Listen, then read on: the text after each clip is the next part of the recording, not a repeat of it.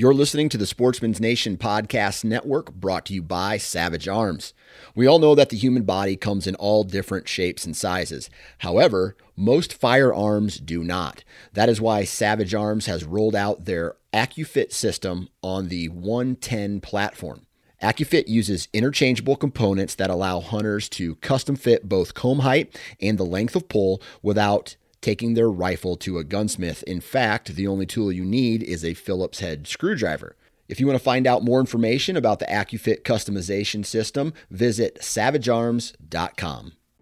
All right, on the podcast, again, today I have Ted Bright, and if my memory serves me correctly, this is, I think, the third time that we've had Ted on the podcast.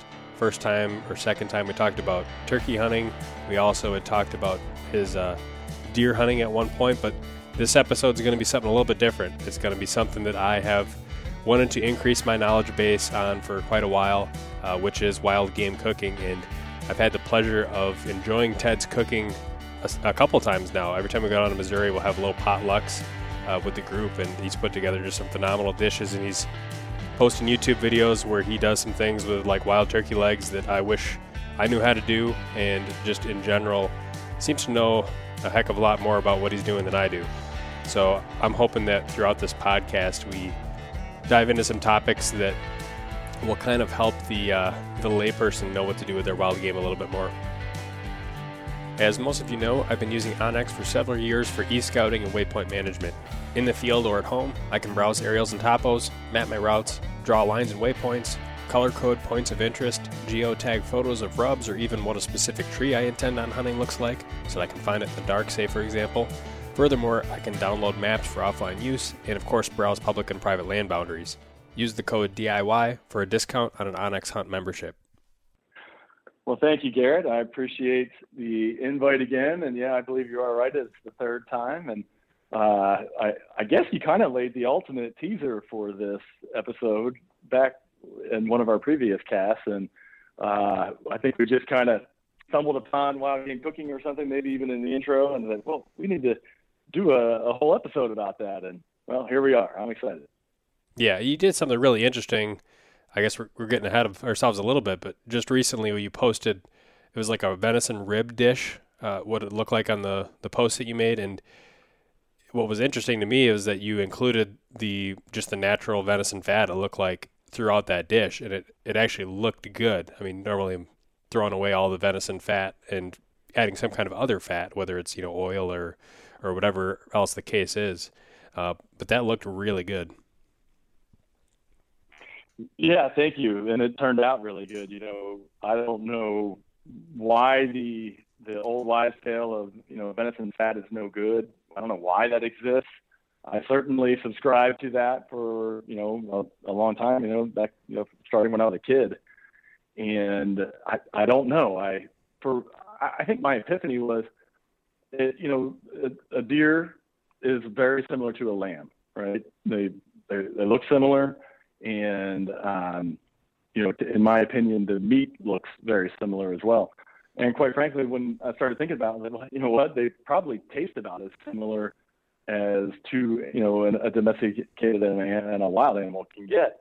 And so I'm like, I love lamb fat. I love a good lamb chop that has a high fat content. So I just started, leaving the fat on and, using some of the more primitive cuts. And I've definitely come to realize that venison fat is not the enemy.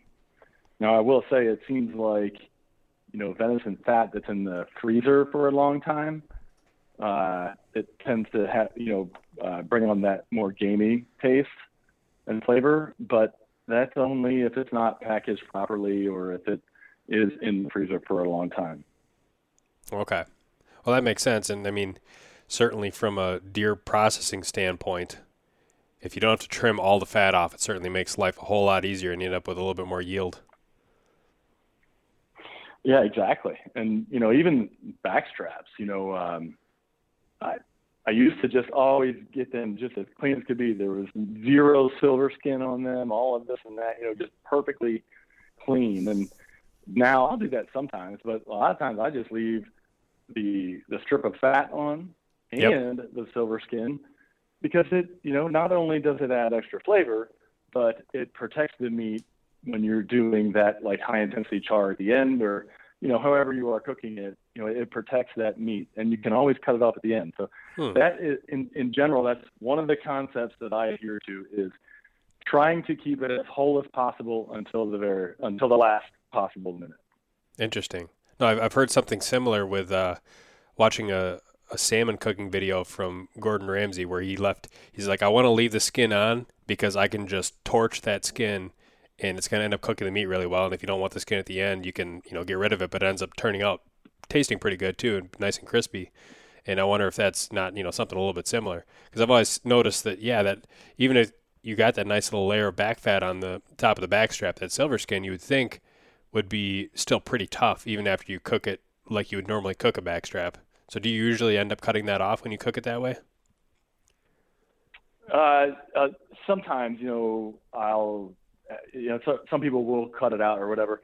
A lot of times I just end up eating it. It's not nearly as tough as what it looks and feels like in the raw form, you know. But there, you know, in certain spots it's thicker, you know, when you get towards the end of the back strap. And, you know, I get it. So some people aren't going to want to even, you know, have that little bit of toughness to their fillet.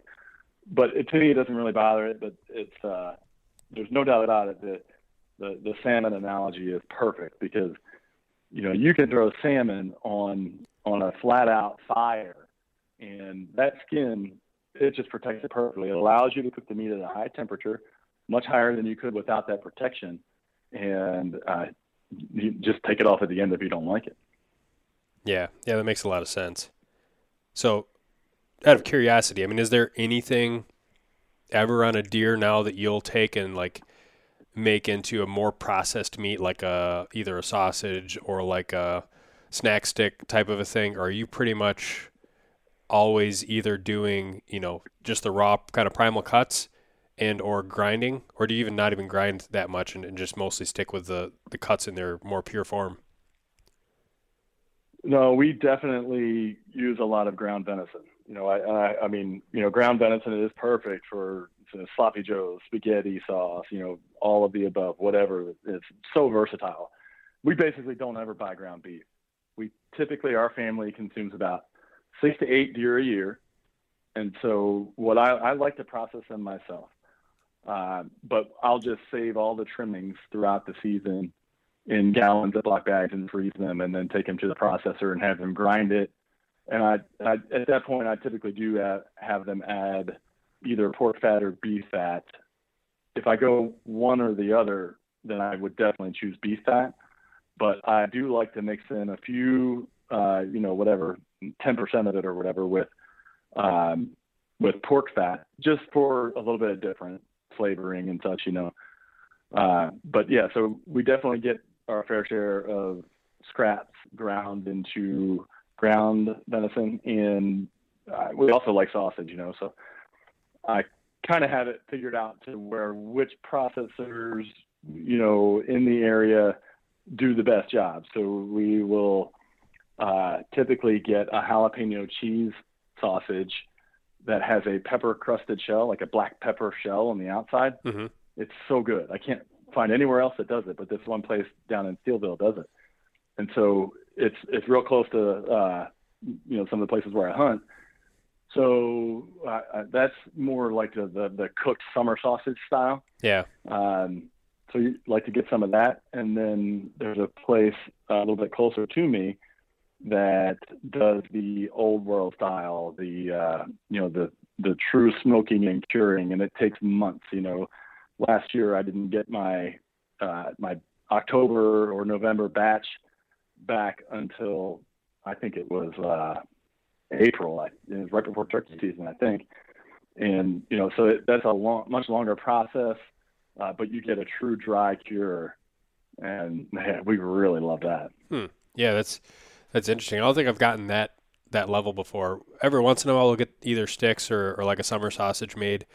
Honestly, part of it's like you go in there and you give them like 30 pounds of meat or whatever, and the bill is just like, holy crap. Like, I don't know how people that just shoot their one deer and just like take the full gutted deer and just hand it off to the processor, their bill must just be enormous every year. but I do definitely like every now and then a good sausage or snack stick style of venison. Yeah. No, you're so true there. And when not only would it be expensive for your average person that's killing 1 or 2 deer a year, and they're taking the whole thing to the processor. Not only is it outrageously expensive, but it's an inferior product because these processors are not allowed to hang their meat that's brought in by the general public and it's not certified to some extent more than 3 days. And I don't know if that's USDA across the United States or if that's like particular to Missouri, but I know that for local processors it's 3 days, and that's just not enough. So you're in the camp of people who like to hang your deer for a longer period of time. Is that before you take the skin off, or even like after you take the skin off, of just kind of letting that meat age, so to speak? I'll do it skin on if hanging outside. I think you get a little bit of protection, but ideally I would have a walk-in cooler, which I don't, and I would skin the animal and get it cooled down as rapidly as possible. And I like about a 15 to 20 day aging process. So obviously I don't have a walk-in cooler. So what I typically will do is quarter up the animal and get it in. I have a refrigerator in the garage that's the primary objective is for aging venison. My wife seems to multi-use other things for it, but in the fall, typically there's deer in there, Interesting. And that enables me to get that 15 to 20 day age. And I've gone out past that. I think like 24 days is the longest, but I have found around that 20 to 21 days, the consistency gets too soft. It's almost like it's just too tender. The flavor's great, but there's just like not enough. It's almost like the enzymes break down the meat so much that it's kind of like mush. So that 15 days is what I shoot for. Well, so when you do that, is there at the end of that 20, 21 days, is there some portion of the exterior of the meat that you have to then trim off to get the good stuff inside? Like, do you lose some percentage of what you started with after you age it, or are you able to pretty much use that entire cut of meat still? No, when you age it that long, I say probably anything out past 10 or 12 days, you start to get a dry, almost like a casing or shell or whatever, on the exterior of it. And it's not that it wouldn't hurt you, but it's just not, it's just kind of tough and dry. So, you would typically remove that, just like you would if you go to a prime steakhouse and you order the 60-day dry aged ribeye. There's, in fact, some of these that go 100 and 120 days, they're actually cutting mold off of the outside of the meat. But after that, 10 or 12 day mark, you're probably going to have to do a little bit of trimming. So for that that refrigerator that you have set up for that, is there any kind of like special, either just dehydration or ventilation or any kind of special considerations for having that kind of optimal environment, or does just a general refrigerator with nothing else in it tend to do pretty good? A general refrigerator, I have experimented with putting, like a canister of salt in there just to absorb some moisture. I don't really notice a difference, but I'm also at the same time not trying to quantify it. I'm not monitoring the humidity level or anything like that it's just at that point it just becomes anecdotal. But I would like to find a way to get it drier. I just haven't embarked upon that yet. Okay.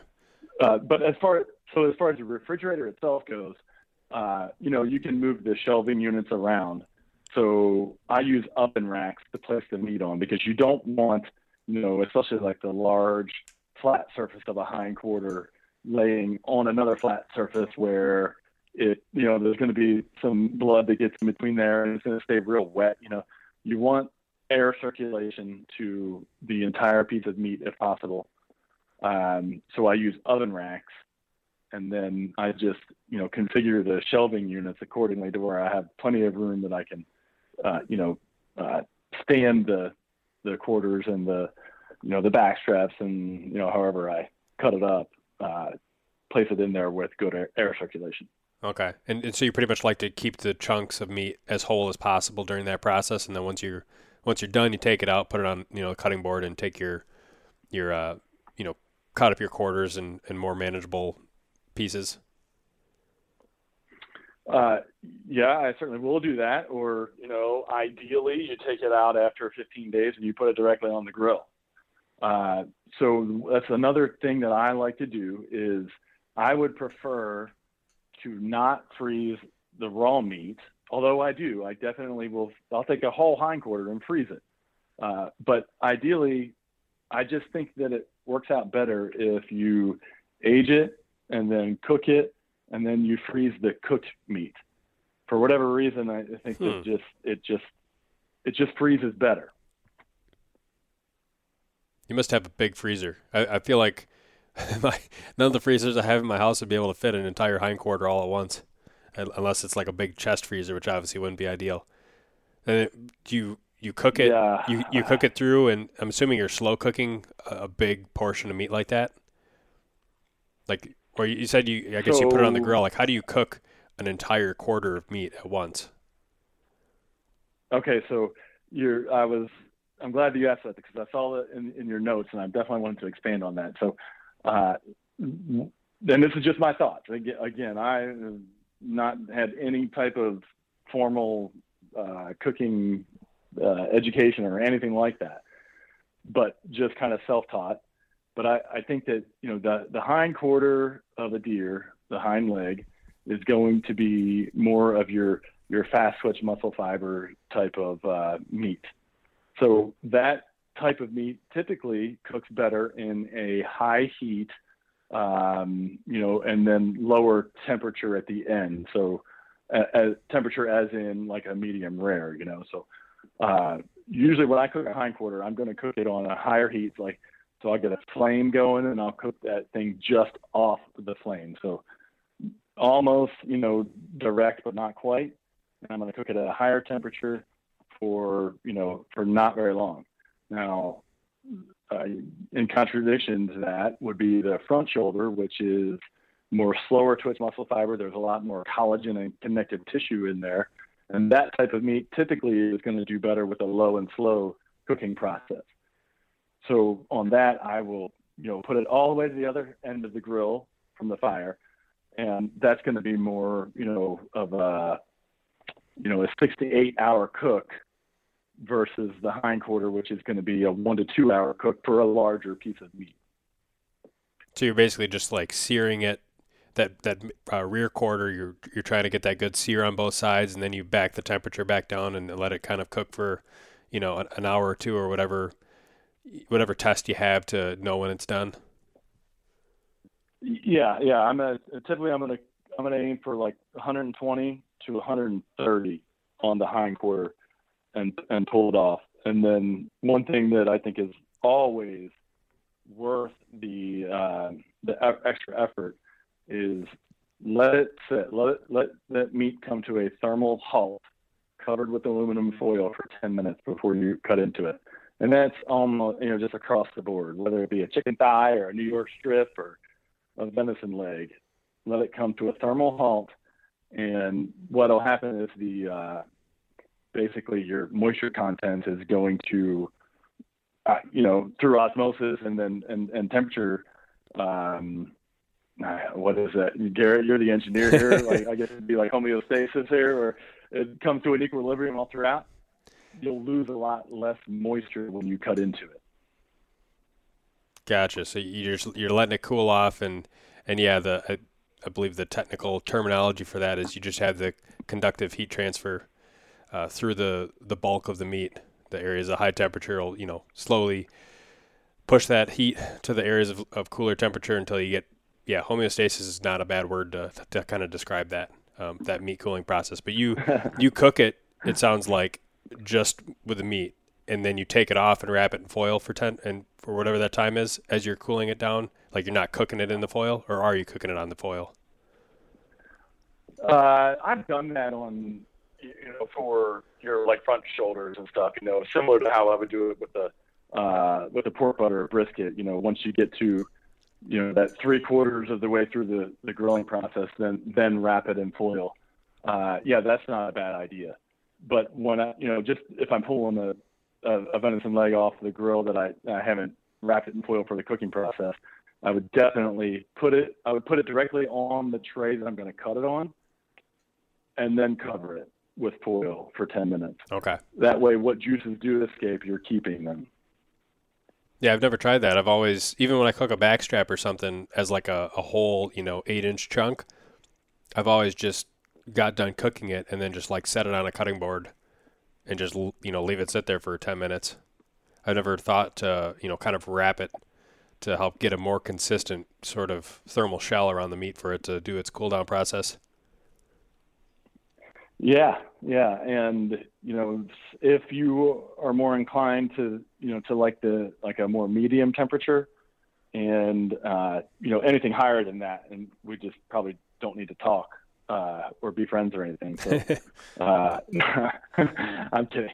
But if you do like it more of a medium, then, before you cover it and let it sit for 10 minutes, that would be the time where, and I do this sometimes, even though I like it medium rare, I'll add, butter or bacon grease, whatever it is I feel like adding to it, just because, at the end of the day, even if you're leaving all this fat on there, venison is still a very lean meat. So it never hurts to incorporate a little bit of extra, for flavoring and moistness purposes. When you go to grill a piece of meat that has been aged in your refrigerator, and let's say it has that little rind that has, that's on the outside of the meat, are you literally just like taking it from that refrigerator and slapping it right on the grill? Or are you kind of trimming it first, or are you seasoning it for, several hours and before you cook it? Are you letting it come up to kind of a room temperature before you throw it on the grill? What's your process there? So for years I did that, just even if it was a beefsteak or whatever, I had it in my mind that, bringing a piece of meat to room temperature was a better way to do it. But, and I've heard so many people say that, but I've kind of stumbled onto the opposite just through my own trial and error. And it makes sense because I like my meat, like a medium rare. So if it takes longer to cook that very middle of the meat, the toughest part for the heat to reach, if you can start off with that being cooler, it makes sense to me that I'll be able to get the slight char or the bark, I guess you could say, like on a brisket, on the exterior, and still have that good medium rare in the middle. I think that you can achieve that easier if you just go from, say, 40 degrees to the grill versus 70 degrees to the grill. You know what I mean? Yeah. Yeah, and it probably, I would imagine it must depend also on just kind of the thickness of that piece of meat that you're ending up throwing on the grill. Because, I think the theory behind that, letting it come up to room temperature, is sort of the same reason that you would rest your meat afterwards, right? You're decreasing that amount that temperature gradient is, and so you're hopefully able to get your bark, and then everything underneath the bark is kind of more consistent, versus just like it being almost uncooked in the middle and then like overcooked on the outside is I think what they're trying to protect against. But obviously what you're describing is showing that it can be done the opposite and still be done pretty effectively. Yeah. And I really don't worry about that too much. It's more like, for me, that's just kind of, again, anecdotal observations where there's many more important factors to the equation, and you had asked about trimming. So let's say I have a whole hindquarter that's in there for 15 days. I've done it before where I just don't trim it at all. And I just lather it up with olive oil just to soften and moisturize that exterior shell. And that definitely works. I should probably do that more now that I think about it. I've done that a few times and it seems to work really well. But most of the time it just seems like I, do some minor trimming to it. I don't always rub it down with olive oil. I don't not rhyme or reason to it, but I definitely season it pretty heavily because, I want to be able to eat a piece of the rare to medium rare meat directly, from the very center, right next to the bone, which has the most flavor in it from a natural flavor perspective, and a piece of the bark on the outside together. I want that in the same bite. And, so you got to, what most people would consider over seasoning the outside, most likely is, that's how I like it. Do you go for, obviously I would imagine salt is probably part of your normal seasoning, but do you try and just like do themes based on what you're trying to cook, or do you have like kind of a tried and true set of seasonings that you'll go and grab when you try and season your meat? Yeah, I don't ever keep anything the same. I don't ever follow recipes. Like we were talking before we were recording, to me, cooking is much more of an art than a science. So I probably don't ever season the same piece of the same cut of meat twice, the same. But it's hard to go wrong with salt, pepper, and garlic powder. To me, that's the basis for almost any seasoning of meat. Rarely do I really like seasoning blends that you would buy pre-blended, Yep. But there are two that I find very, very good, and that is adobo seasoning and Montreal steak seasoning is really good also. Yeah, I do like the Montreal steak. That is a good mix. So we talked about like the hindquarter and more of your like fast twitch meats, and how you like to cook those hot and then slow. And I kind of do when I cook backstraps or tenderloins. I guess less so tenderloins, more so backstraps. Or if I'm just trying to cook just a general chunk of meat from like the hindquarter, I think I cook it similarly, but maybe not quite the same as you in that oftentimes I use a cast iron and get it going on the stovetop and then put it in the oven. And it seems like that works really well most of the time. Again, it's kind of a guessing game and an art, just how long you leave it in the oven. And sometimes I'll just try and like poke it with my finger to tell if it's done or not. But I never usually get that really thick like bark like you describe. Like I'll picture like a brisket, and that's like my frame of reference. And I never quite get it like that. Like it'll be a nice thin, like firm, dark brown surface. But I would imagine maybe I need a little bit higher heat, a little bit more seasoning to get more of that full, I guess, textured, flavored surface of the meat. Yeah, it's difficult to get that on the with the grain cuts. You know what I'm saying? So when you take your backstrap, you're keeping it whole or cutting it into two sections maybe. Yep. And grilling them side by side long ways though, right? Yeah.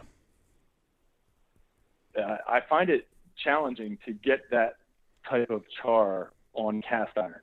So, when you picture everybody getting that good sear on a ribeye or something in the cast iron, that's against the grain cut, where you're laying a big piece of meat with a lot of open fibers on the bottom.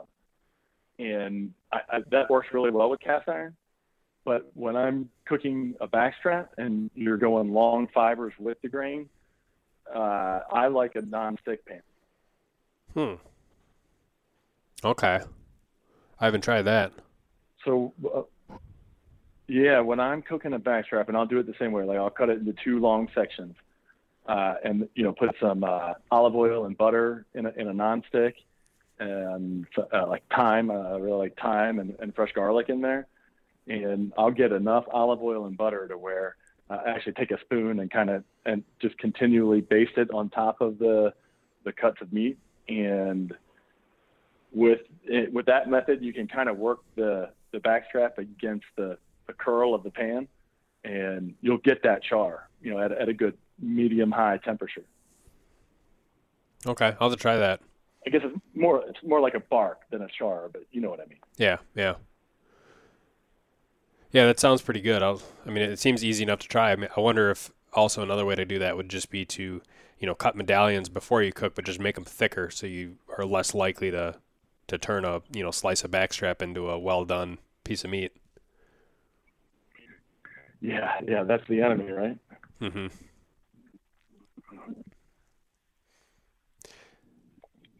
So would you say that you're like mostly a grill guy when it comes to venison, and that stovetop cooking or oven cooking is kind of like the lesser, at least when it comes to those cuts that are better cooked that way, those fast twitch cuts? Or do you still kind of use just a general mix of cooking methods for those? I mean, I always like cooking on the grill the best, right? You get the most complex flavor profile, because you've got the fire and the smoke. And if I can make it happen, then that's going to be my default method. But you got to be versatile. So the standing rib roast that you had just seen, I think it was just last night, I guess. Yeah. That we were at my sister's house, and her grill quit. I don't know what happened to it, but it wasn't working.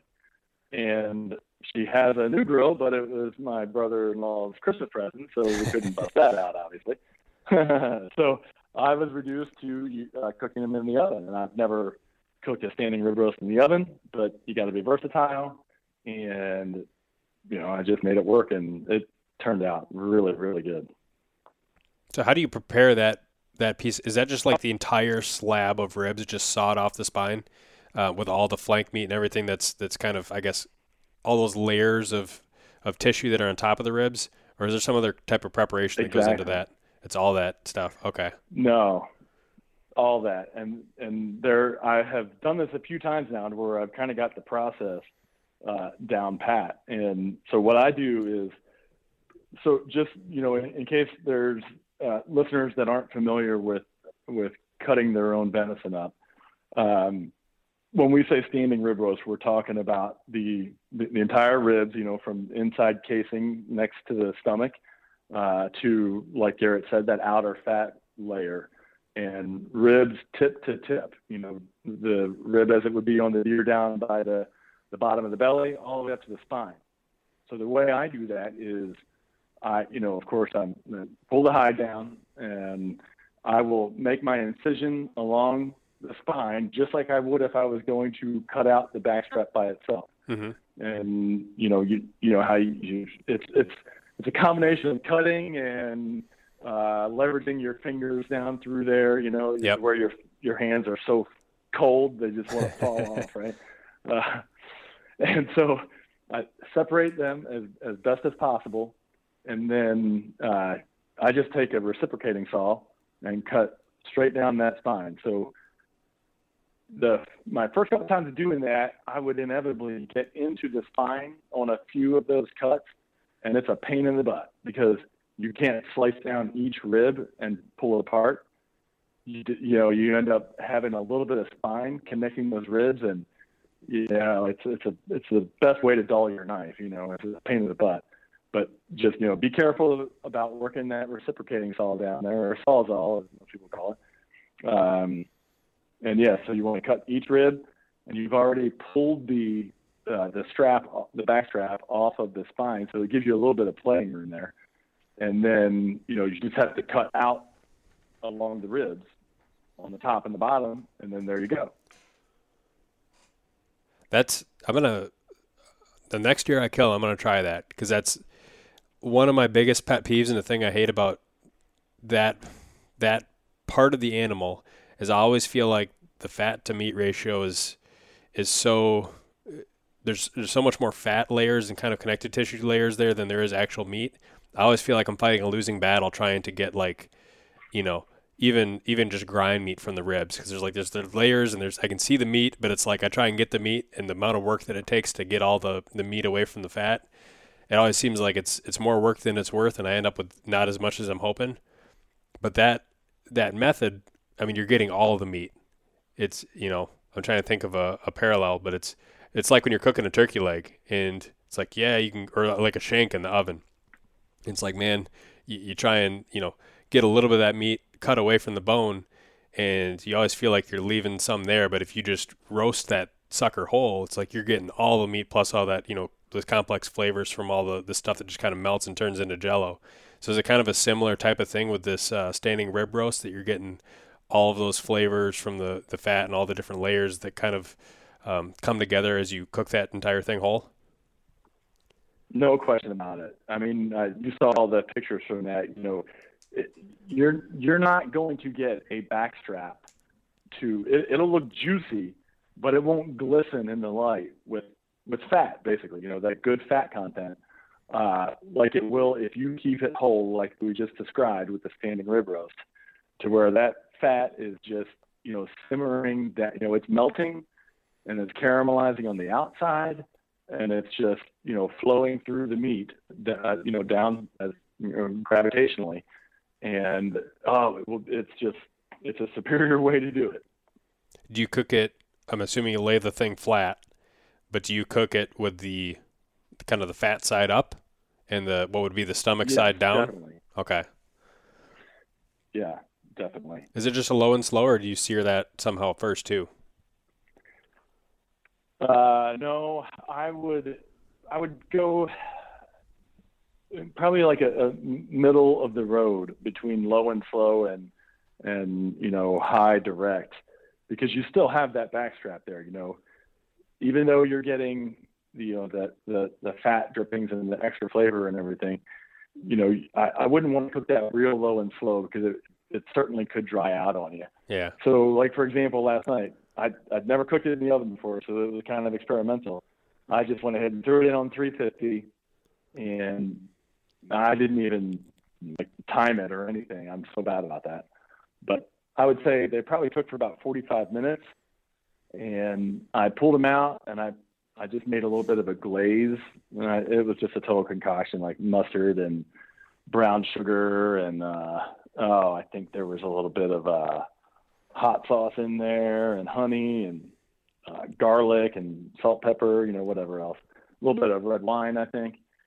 And so I made this little bit of a glaze, and I poured it over top, and then I broiled it just to get that little bit of extra bark on the outside and a little bit more melting of the fat, because I could just see it still looked really thick on there. Yep. And then I just left it sit in the oven while the oven was off, until everything else was ready, and it turned out perfect. When I first pulled it out and I cut down along one of the ribs, the fat back looked a little bit thick to me. I would have liked to have seen that rendered and cooked it a little bit more, but when I ate it, I was like, oh, this is perfect. And you'll appreciate this. I found it interesting because how many side conversations have we had recently about the amount of acorns here? Well, an acorn is like any other nut. It's super high in fat content. And as I was eating that fat back last night, which was really thick, it had a nutty flavor to it. Huh. And I can't say it surprised me at all, because I shot that doe 2 weeks ago, or whatever. I think it had aged for like 11 days. So I shot her like 2 weeks ago over acorns, and we've talked about numerous times that acorns around here are ridiculous this year. Yeah, that's interesting. I know that when people talk about black bears, and I haven't really eaten much black bear, but that's one thing that I always hear is that the flavor, and obviously a bear is just in general, I think, a fattier animal. But they always say that the flavor of the meat and whatever else you're cooking definitely depends a lot on what they eat. Whether they're eating kind of, berries and acorns and natural browse, or if they're, feeding on garbage. And that really translates to the meat. So yeah, I'm not really surprised either to see that meat and that fat took on kind of a nutty flavor.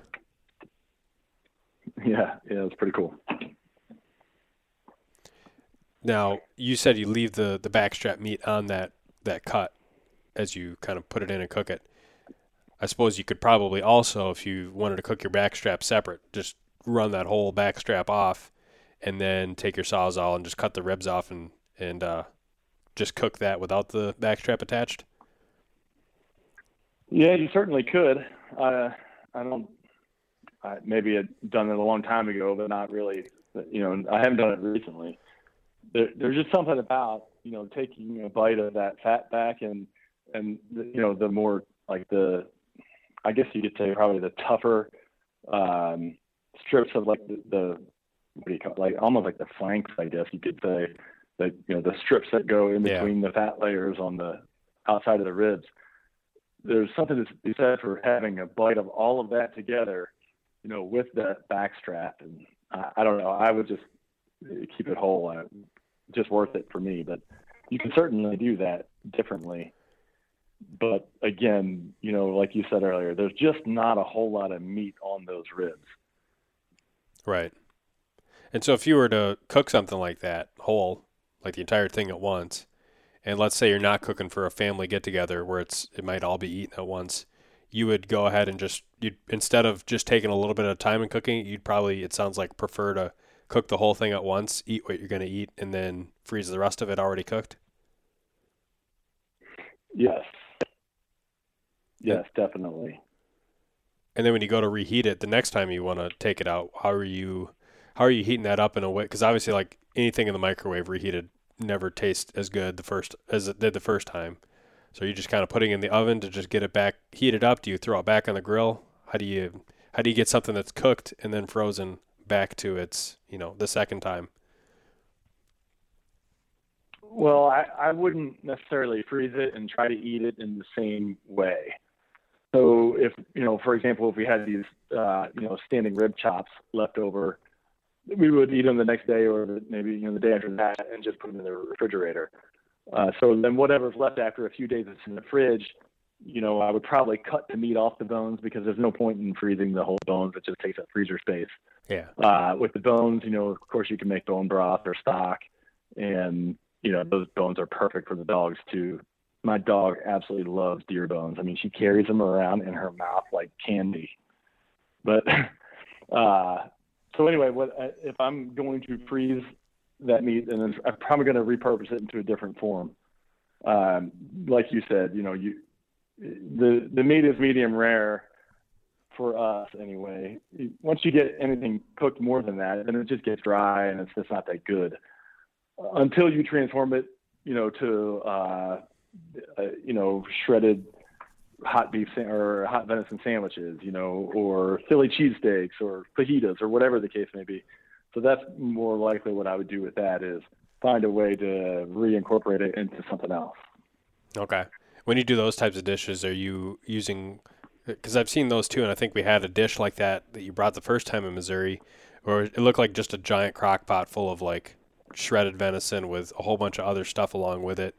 And I can't remember if we just ate it as is or if we had some other, side dish with it, but that was really good. And so when you make like a big shredded venison dish, are you originally cooking that in a crock pot, low and slow, for however many hours it takes? Or do you have some other kind of method that you use to make that type of a dish? That would typically, that's how I would do that, is, cook it in a crock pot or on the stove top. I prefer a stove top with a thick copper top or copper bottom pot, better than a crock pot. But crock pots are just fine, and we use that sometimes also.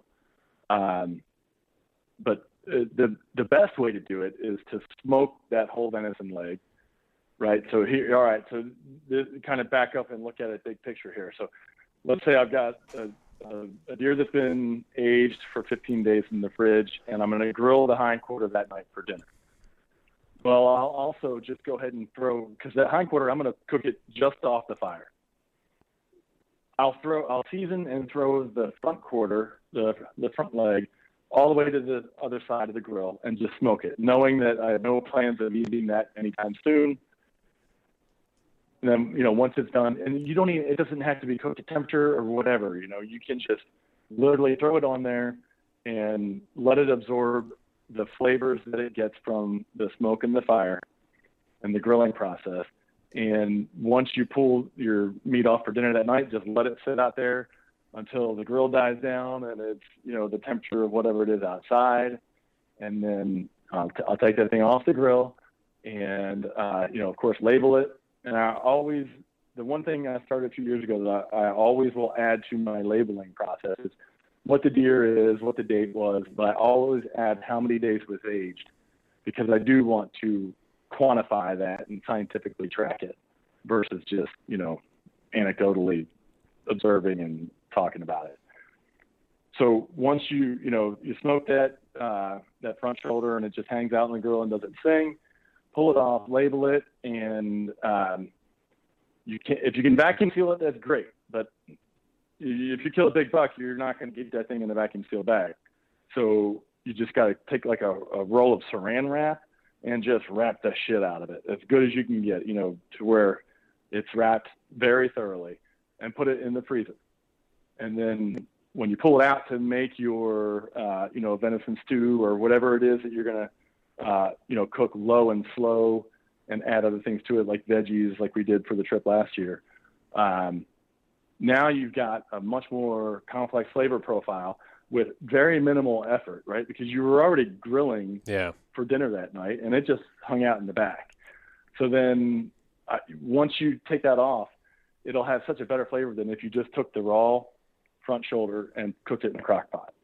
Now, have you ever tried like a wood chip smoker to kind of smoke the meat as opposed to just kind of, the back seat on the grill?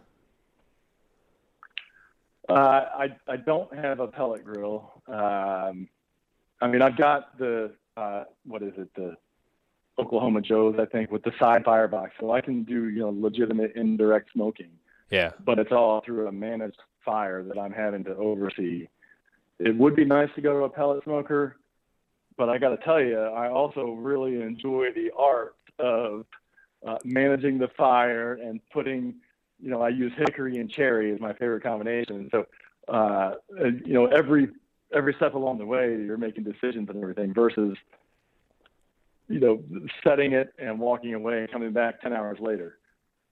Don't get me wrong, there's value there too, and I'm excited to get there one of these days, but I haven't done it yet. Yeah, I have one of those just electric smokers that it's not very big. I wouldn't be able to throw a whole quarter in there.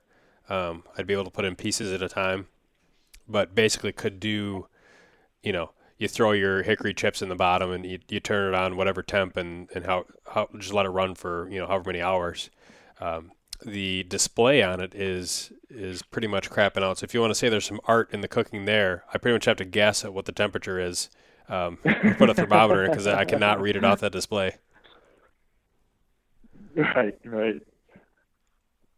And that's one thing I really haven't tried is I've used that smoker for fish. Salmon is really good, obviously, on it. I've used it for the pork from that little pig I shot in Saddlepalooza.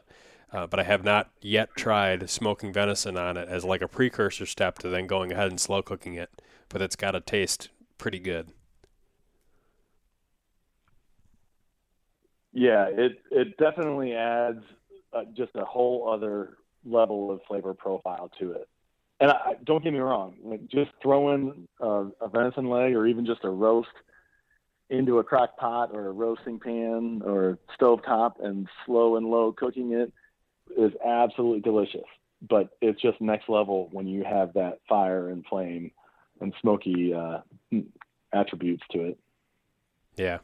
When you do get to the step where you're either putting it in a pot or you're putting it in a crock pot for that, second long and slow process, what are you putting else, besides the venison itself? What else goes in that pot? Are you putting, broth in there? Are you putting just water? What else do you have in there to add moisture and whatever else, seasonings? So a lot of times I will just do a mirepoix, which is, onion, carrots, and celery, and water. That's kind of the base for what, the low and slow cooking process and breaking it all down. And then, so I like to do that where you've got onions, carrots, and celery in there that will almost just get real super soft and just become part of the broth itself. Mm-hmm. I will usually go back and add, if I'm making a stew with it, I will add, along with the other veggies, because you can, whatever veggies you want, I'll add more carrots, onions, and celery that go more along with the cooked veggies versus the ones that are almost just homogenous in there with the rest of the broth.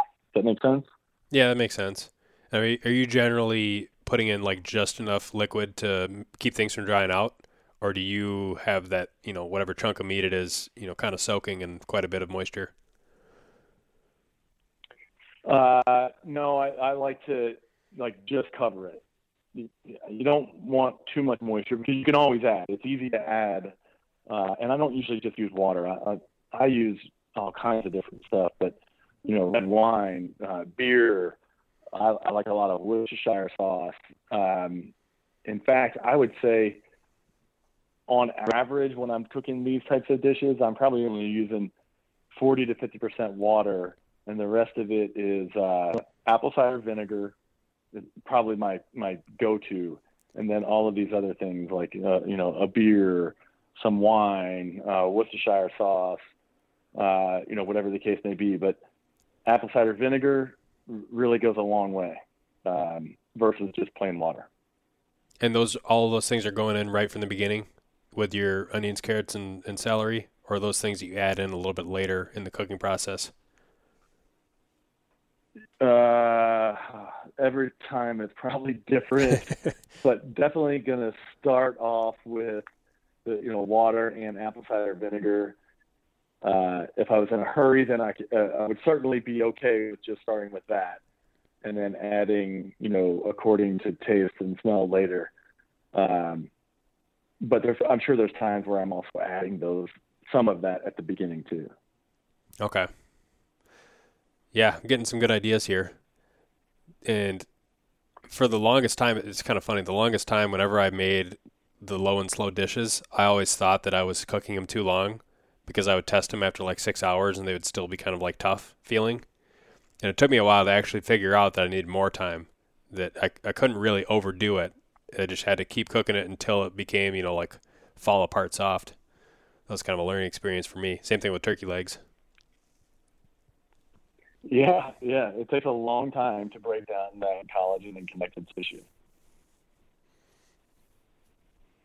Yeah, for sure. But the end result is almost always worth it.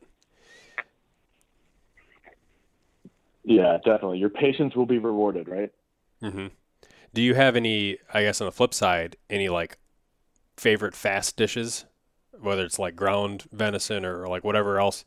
Like if you just want to make a quick dinner and let's say you got whatever you want, thawed out already that you could use, what is kind of your go-to, or do you just kind of wing it with whatever and just kind of put together something that at moment's notice? No, to me, it's just like any other, meat or any other red meat anyway. And that, there's various ways you can do, the fast and high heat type of cooking. And then there's, plenty that take a long time. But for some of our, more quicker meals, just, steaks. So I probably cut less steaks out of my quarters than most, just because I prefer to keep it whole as long as possible. But I definitely do that, and I guess I've never really thought about why, but other than just diversity of cuts of meat and such. But that probably plays into it also, Garrett, where cooking a 1-inch thick steak, it takes a fraction of the time of a lot of the other things we've talked about so far. So it's great to have that option in there also. And to circle back to our previous conversation, those thick steaks especially, I am absolutely cooking them in the cast iron, and maybe not, I won't say as hot as I can get it, but really hot, where it's getting that good char, not a bark, it's getting a char, just a thin char, but yeah, so those are good, and it's quick, it's easy, and absolutely delicious. And I leave the fat on those cuts of meat too. Do you have is there a certain oil, like olive oil? Is that your go-to? Do you use like an avocado oil or mix with butter? What's your go-to fat for cooking? Usually I'm going to use 3. I guess you could say like the trifecta of olive oil, butter, and bacon grease to varying degrees, but almost always I'll use there's 3 of those in some combination. bacon grease is something that I do not have enough of in my life right now. That's we just keep a jar of it. Oh, yeah. Go ahead. I wonder if one of the things that is kind of on my bucket list, and obviously if I lived in the South, this would be a different discussion because there's wild hogs and whatnot. But we have a lot of black bears up here, and it's been a while since I've even attempted to hunt one of them. But I've obviously read the stories and stuff about being able to render bear fat. Same thing with ducks. I mean, you can render the duck fat, but I don't really do it enough to really get that going. But I wondered, if I did finally go ahead, get a tag, shoot a bear, render some of that fat, if that might not give me a similar usage as something like a bacon grease would. I'm not sure, but I don't think rendered fat is typically eaten, is it? Isn't it more for preserving things and rubbing on leather and such? I don't know. I think what I've seen is that you can, rendering it gets because you get it into a liquid form, right? It melts down, and then you end up with, some little crisp that gets discarded, and then you have that liquid form that's remaining, and then obviously that solidifies. Whereas with I think the ducks, it actually stays in liquid form after you render it instead of hardening. But it was my assumption, and again, maybe this is my ignorance, I really don't know, but I would assume that you could use it just like you would, other kind of lards or cooking type fats that are, I guess, more solid in nature, whereas the rendered duck fat might be more of something you could substitute for an olive oil. Yeah, I don't know. That's interesting.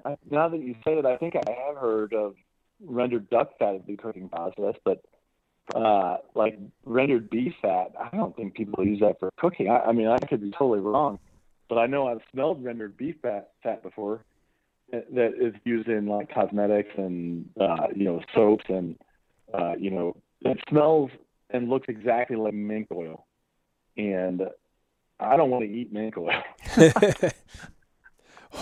Well, I'll do some digging. I'll see if I can figure out what sparked that in my mind that make me think that might have been a good idea. Yeah, I'm gonna have to follow up on that also. Yeah, the things that we make most, I think, right now, we end up getting a lot of stuff ground, but we tend to not get the extra beef or pork fat added. Usually we just have them grind it and then give it back to us in 1 pound packages, just because it's easier to pay somebody $1 a pound to do that versus getting all the stuff out and, making the big mess and then cleaning it up just to do the same thing. But we kind of have usually a rotation where the go-tos would be, spaghetti. We have that a lot. Or just venison burgers. And yeah, they're dry and they kind of fall apart a little bit. But you put a slice of cheese on, sometimes, cook it with a little bit of butter or oil, and it seems to, if you can keep it together, even without that added fat mixed in, I think they turn out pretty good. I mean, not the same level as just a high quality beef patty, but definitely, I think it's better than you would expect.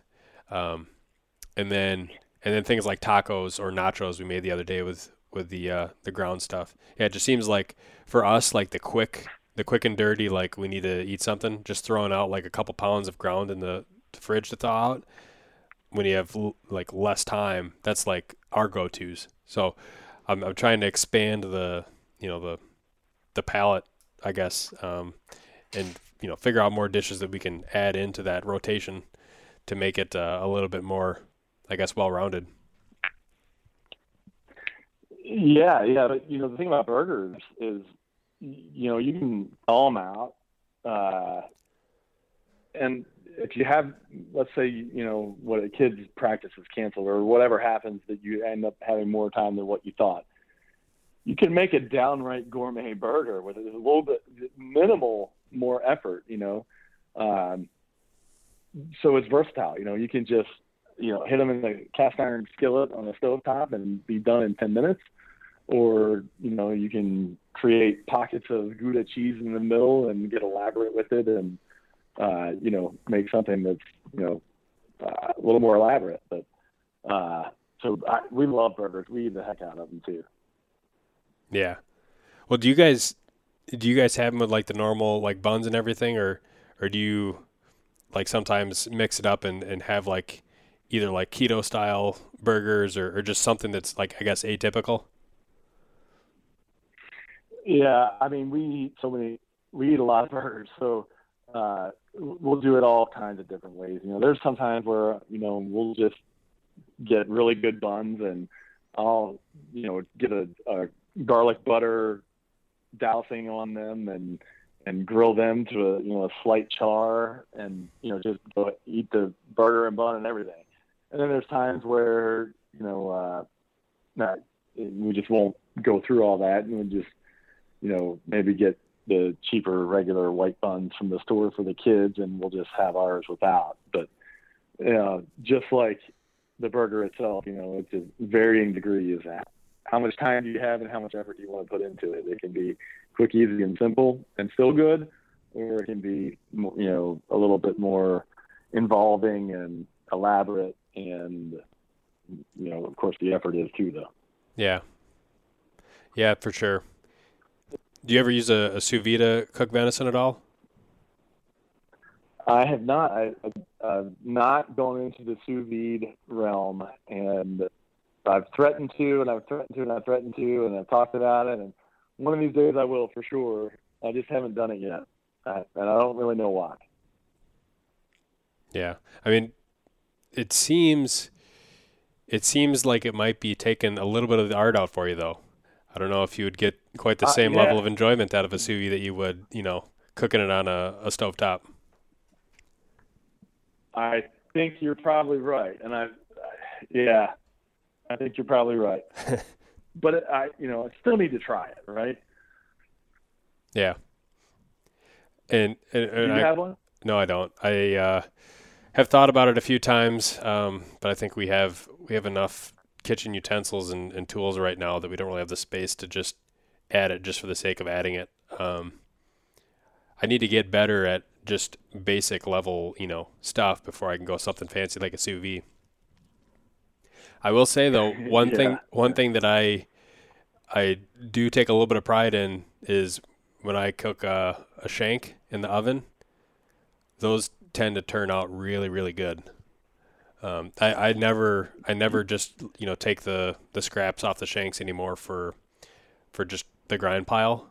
I always take those things now and I'll sometimes put a light sear on them in a cast iron, but ultimately just cook them in the oven and kind of roast them. And man, that's like, in my opinion, the best way for sure to cook either the venison shanks or or like wild turkey legs.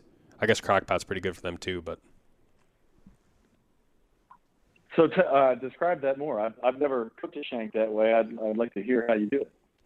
Yeah, so where I kind of learned about that style of cooking shanks was from some of Hank Shaw's books. He's got that Buck Buck Moose book that has a whole bunch of venison recipes in it, and there's I don't even know. There's probably at least 3, 4, 5 just shank recipes, and there's one in there that it's intended for cooking smaller shanks, but it ends up turning out pretty good because you can basically sear the meat, and then in kind of the general pan you have things like garlic and seasonings and oils and stuff that you kind of cook and garlic and then you can add in a little bit of wine and kind of get that to get some of the charred scraps off the bottom of the pan, and then let that cook down, and then you end up pouring it over the meat.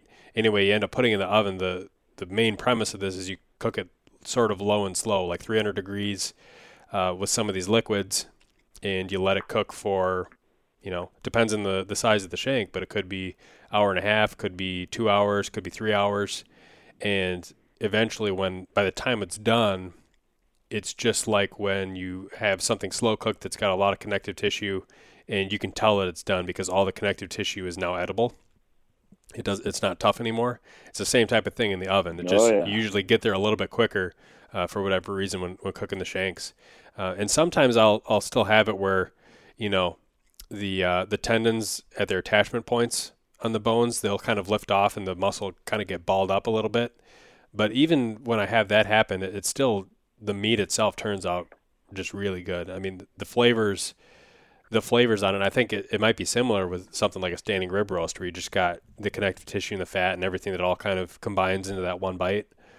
But the amount of layers that's in a shank when you cook it like that, and you take a slice off and you have those extra liquids and juice and stuff that you can dip it in, and you got your sides that kind of match it. It is probably one of my favorite dishes. I'd like to say it's not an acquired taste, but there's probably some people that wouldn't quite be used to it. But I can't imagine like somebody not liking it. I think the reason more people don't do it is just because most people aren't aware that you can cook shanks like that. Yeah, no, I think you're spot on, correct there. It's amazing how it's almost like people just accept the fact that venison is gamey and it's not going to taste good. And then they get their deer ground up and the rest of the family hates it, and dad basically has to power through it even though it tastes gamey. But there's just right? I mean, I don't know what percentage, but there's a lot of Americans hunters that probably fall under that realm. Would you agree? Yeah, I think so. Even my wife she mentioned that she never really liked venison that much growing up. They'd have it every now and then. But usually it was overdone for what venison should be, and ended up, having a little bit of a gamey taste and just didn't have kind of the texture that we've known to grow in love with venison that's cooked right. And when I started cooking it, that was kind of when she was like, oh, this can be pretty good. And now she loves it, and I love it too. Yeah. And there's varying degrees of understanding that. So you've got your average person that, or a hunter that, just like I described a minute ago. And then you've got, the middle of the road pack that said, oh, you haven't had it cooked right. But the reality is that, in my opinion, you hear how methodic I am about my preparation. The work doesn't start when you pull the raw meat out of the refrigerator or the freezer to cook it. The work starts as soon as that animal hits the ground. You have got to get that meat cooled down as quickly as possible, and it really has to stay under 40 degrees. And most culinary experts are going to tell you more like 34 or 35 degrees, during that aging process. When that temperature creeps up, or, like it used to be back in the day, Joe Blow goes out and kills his buck and takes it to the check-in station and drinks beers and talks with his buddy all day long. In Missouri, in the middle of November, it's like 70 degrees quite frequently. That animal doesn't have a chance to taste good, but most people don't ever think about that process from the time the animal hits the ground to the time they pull it out of the refrigerator, and they only isolate that short period of time of when they're cooking it. And it, in my opinion, that has, that's just the end of the process. And there's so many other variables that you have to account for. Yeah, for sure. And, really, when you talk about the temperature side of things too, whenever I do an early season hunt, I mean, aging venison is something I've not really done because I've never really felt like I could do it well. But also, if it's like an early season hunt, and let's say the temperatures are like, 60 or 70 or whatever the case may be, I always feel like it's it's like a race against the clock to get the thing, I'll usually end up just, skinning or quartering it or whatever, and I'll put the quarters, it's kind of a whole quarter, plus the back straps and whatever else in a cooler just to get it cooled down right away. And I've always wondered if, the venison quality is lower because I do that often versus if I was able to just hang the thing up whole and let it sit for, several days even before skinning it. But I can't say the venison I have when I do it that way tastes bad. But I am curious to see if there is any difference, if I were to age it longer. Yeah, and dry aging is the key. I've talked about the moisture content in my refrigerator, but that's not nearly as extreme as, some people will take, like on an out-of-state trip or whatever, and they'll just pack their cooler with ice and that meat. I will go out of my way to find dry ice because you don't want your meat sitting in water. That's just it's one of the quickest ways to ruin the good natural flavors of the meat.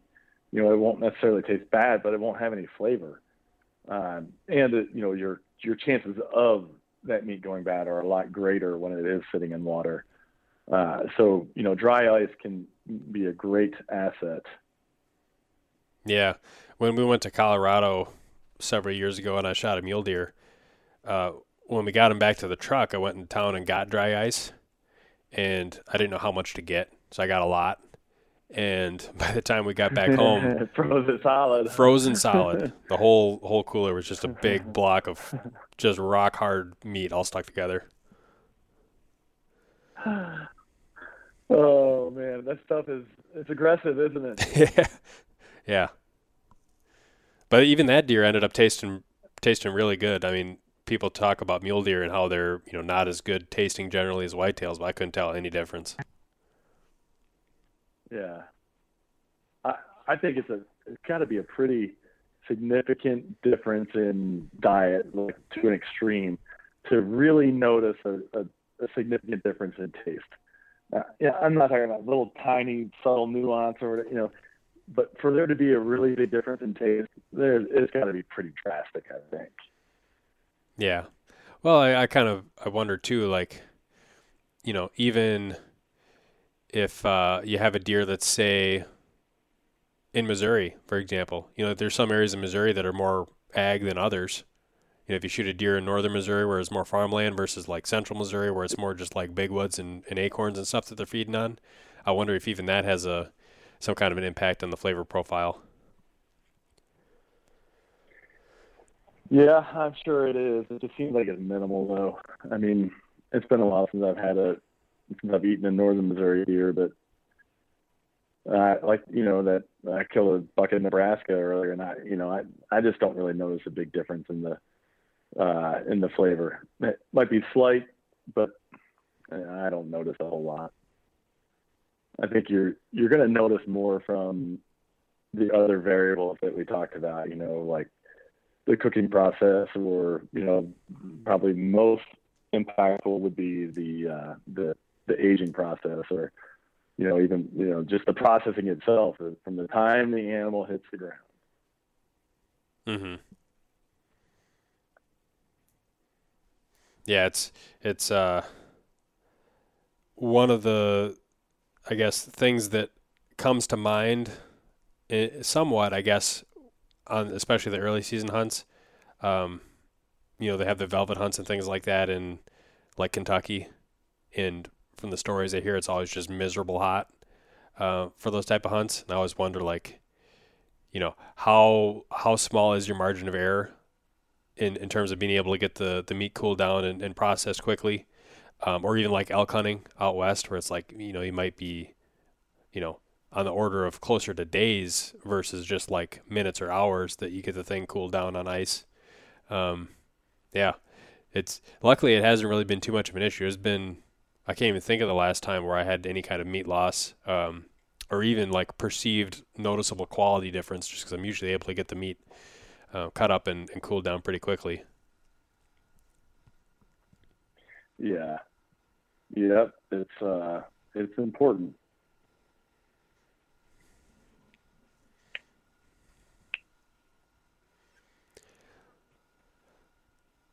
Yeah, I'm looking through our little list that we put together before the podcast, and I mean, I think we hit really a lot of the things we wanted to hit in terms of deer. I think the only thing that we were going to talk about other than that was just, wild turkeys, because obviously you shoot a boatload of those.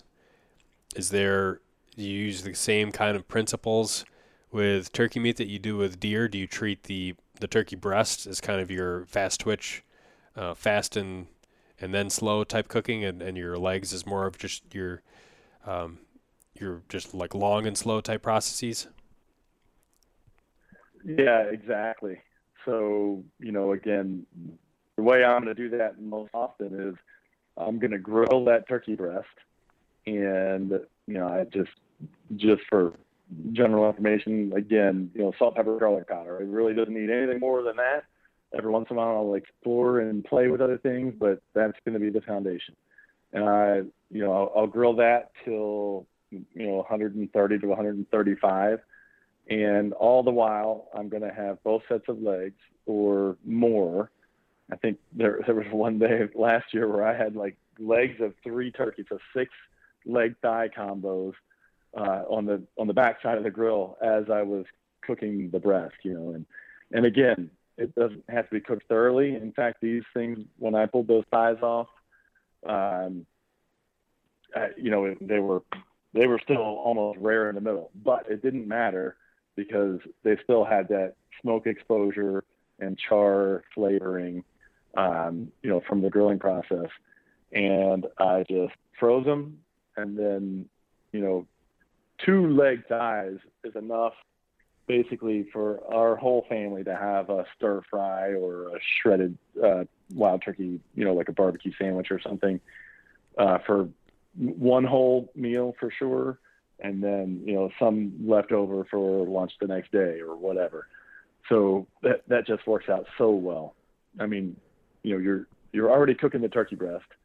So those leg thighs just sit on the back and hang out, and then just throw them in the freezer and pull them out. And, the cooking process has already begun. There's a better flavor to it. It just works out so well. Yeah. Sounds like what I need to buy is a new grill, because the one I have does not work. But it sounds like pretty necessary to try and take advantage of some of these, 2-for-1s, or getting those things in the back of the grill. Although I suppose, with something like the size of a turkey, use the electric smoker too to get somewhat of a similar type of thing going. Yeah. And, you could do that just, while you're working from home one day or whatever, just kind of out of sight, out of mind, and know that a few hours later, pull them off, let them cool, throw them in the freezer. Yep. Oh, one thing that we did try with turkey last year that at least we liked quite a bit was we would just buy like a set of like pizza crusts. Like you can get, just regular pizza crusts, that are thin or super thin or whole wheat or whatever. And then we would just use, we tried it a couple different ways that turned out pretty good. But we used like an Alfredo sauce as kind of like a base, and then separately cooked and diced up some turkey breast, threw that on there with, various cheeses and just kind of seasoning, and then cooked it in the oven. And that turned out phenomenal. Yeah, it sounds great. I know my wife and kids love wild turkey nachos. So, instead of like typical nacho, we just use shredded turkey, whether it be leftover breast or even leg thighs or whatever that's shredded, and use like a homemade sweet and sour sauce over top of them, and cheese and bake, and they're really good. Yeah, it sounds good. You're making my mouth water. We'll have to. Last year was not a good turkey season for me. I did not end up with much wild turkey meat. I think Sam probably ended up filling the freezer more than I did because her bird was bigger than mine, and I only shot one. So hopefully this year will be a little bit, better. To it. Yeah.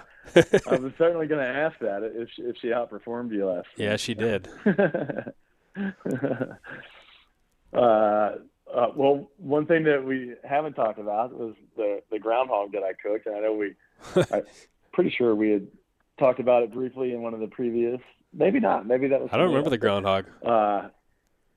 Yeah, I cooked a groundhog. So, first of all, I'm not afraid to try anything. I think that most of what we think of as, well, that can't be good, is most of it's, preconceived notions or whatever that aren't really founded. So I had, heard, that groundhog is not that bad or it's good, whatever, all right, I wanted to try it.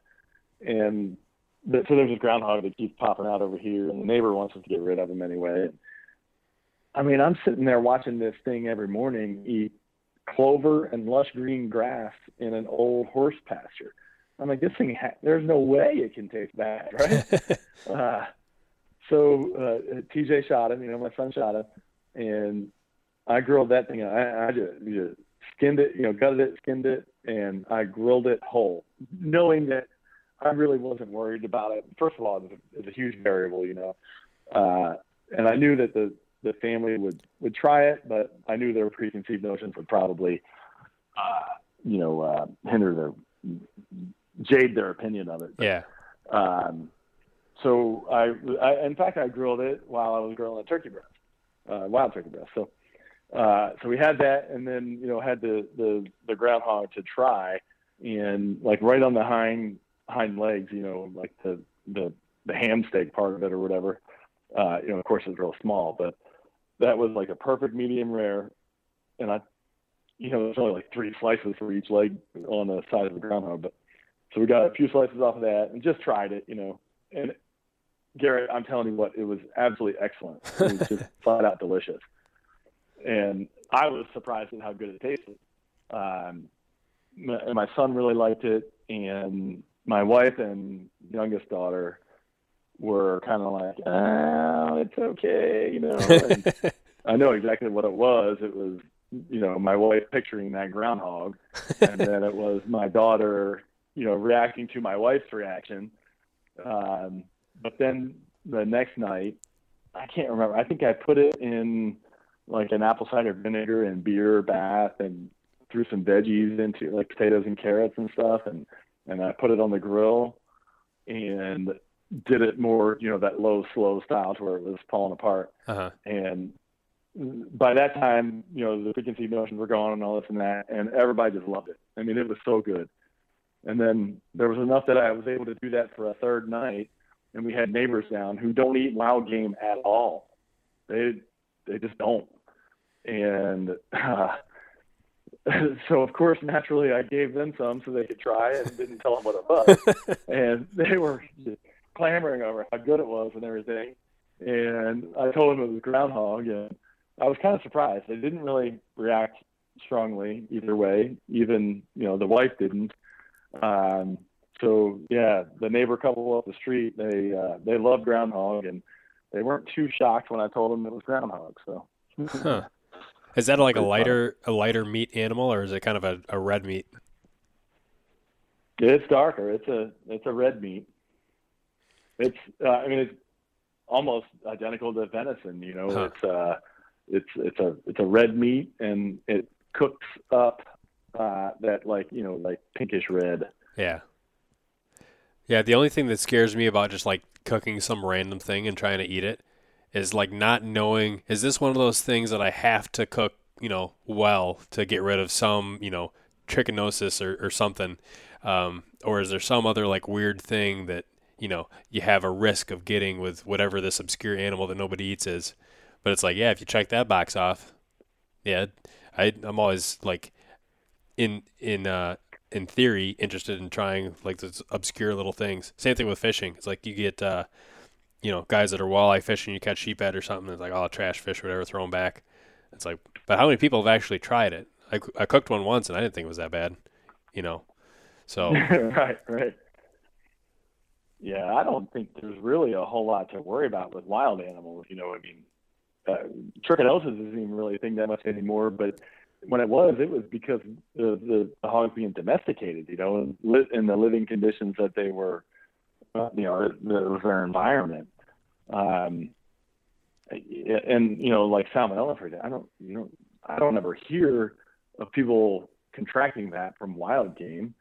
I guess I'd never really even thought about it or taken it into consideration. I always looked at it like my odds of getting sick or getting something bad from meat would be much higher from a domesticated, commercially raised animal than an animal in the wild. Yeah. Well, but I've heard that wild pigs are especially, riddled with like a whole bunch of different types of bacteria and stuff, and that you like really should. It's like one of the animals that you should wear gutting gloves if you normally don't, and that you probably should like cook it fully. But even like bears and stuff, I think the whole Meat Eater crew got trichinosis from not fully cooking a bear that they shot somewhere like Alaska or something. Really? Mm-hmm. Huh. Well, if trichinosis is a threat, then that's easy because it dies at 147 degrees, and that's medium. So as long as you get to literally you get to 147.5, and I mean, I think it's like that's a very scientific, proven data point that it cannot survive. Yeah, but that's interesting. I thought, I remember, somebody got sick by eating wild asparagus too. I can't remember that, but I hadn't heard the trichinosis thing from a wild bear. I'll have to check that out too. No, I've never heard the wild asparagus thing. I've heard that there's some type of thing you can get with fiddleheads if you don't boil them first. And maybe that's what wild asparagus is, or it's similar. I don't know. It's above my level of expertise. Yeah, we got some follow-ups from this time. Yeah, we got some action items from this podcast. Yeah.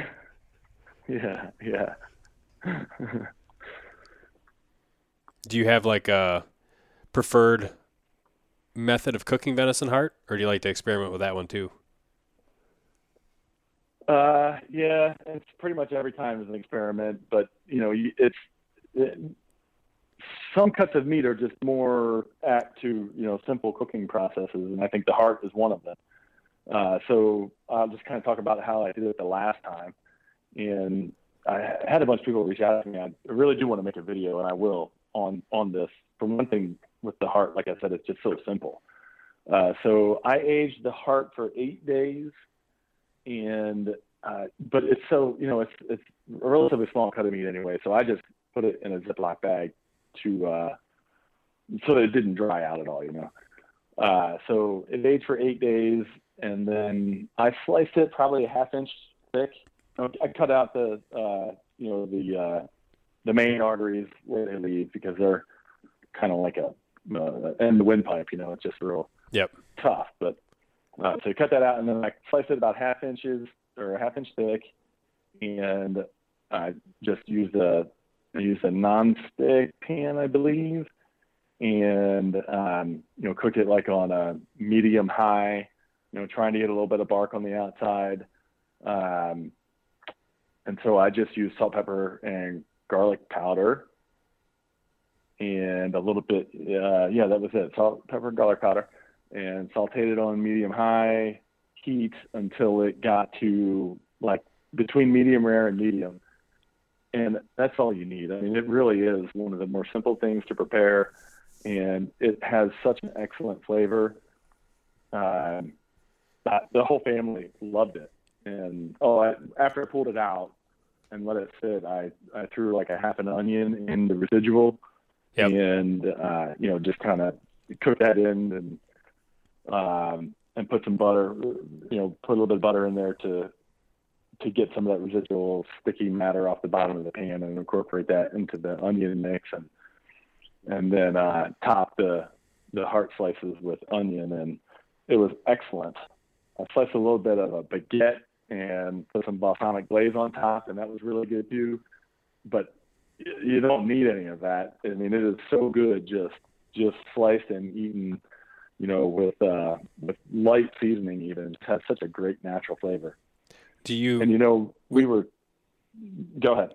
When you cut it, do you slice it from like the bottom up, where you just like cut off the very tip at the bottom, and then you go up a half inch, cut off there, to where each one of your slices has like the little 4 chambers in it, or the 2 chambers, I guess, for bottom and top, and then do you clean out the little chordae in the middle, or are you slicing it from a different plane?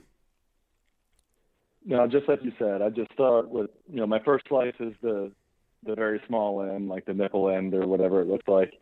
And then, so you're going against the grain like you would with a steak, or most cuts of steak anyway.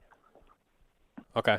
And, I'll clean up the bigger pieces, but I don't clean out anything out of the middle.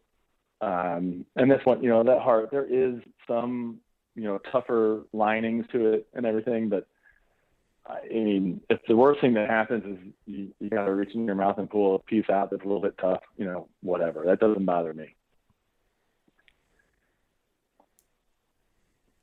Okay. Yeah.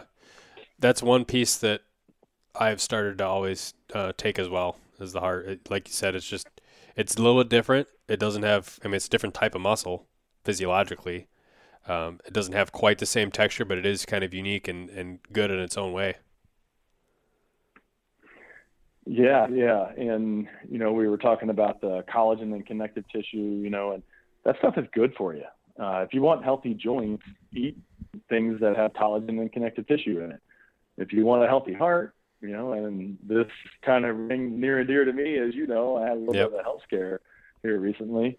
And, the idea of eating heart to have a healthy heart certainly, resonates with me. Is there any other organs that you will take, like liver or anything else, or like caul fat? I haven't messed with it yet. I should. I thought about that as I cleaned my last week on the caul fat. I like calf liver, but I've never experimented with deer liver. But I definitely should, and I'm sure one of these days I will. Mm-hmm. How about the neck? Anything special you do with the neck? Like big roast, or are you more of a cut the meat off the spine of the neck and then do something else with it? Usually my favorite way is I would like to incorporate the neck meat into the front shoulder so that I can just like roll it over and, just like flap it over. Yep. And because it's that same style of meat, that it's not going to cook well in a high heat, medium rare environment, right? It needs to cook low and slow and break down.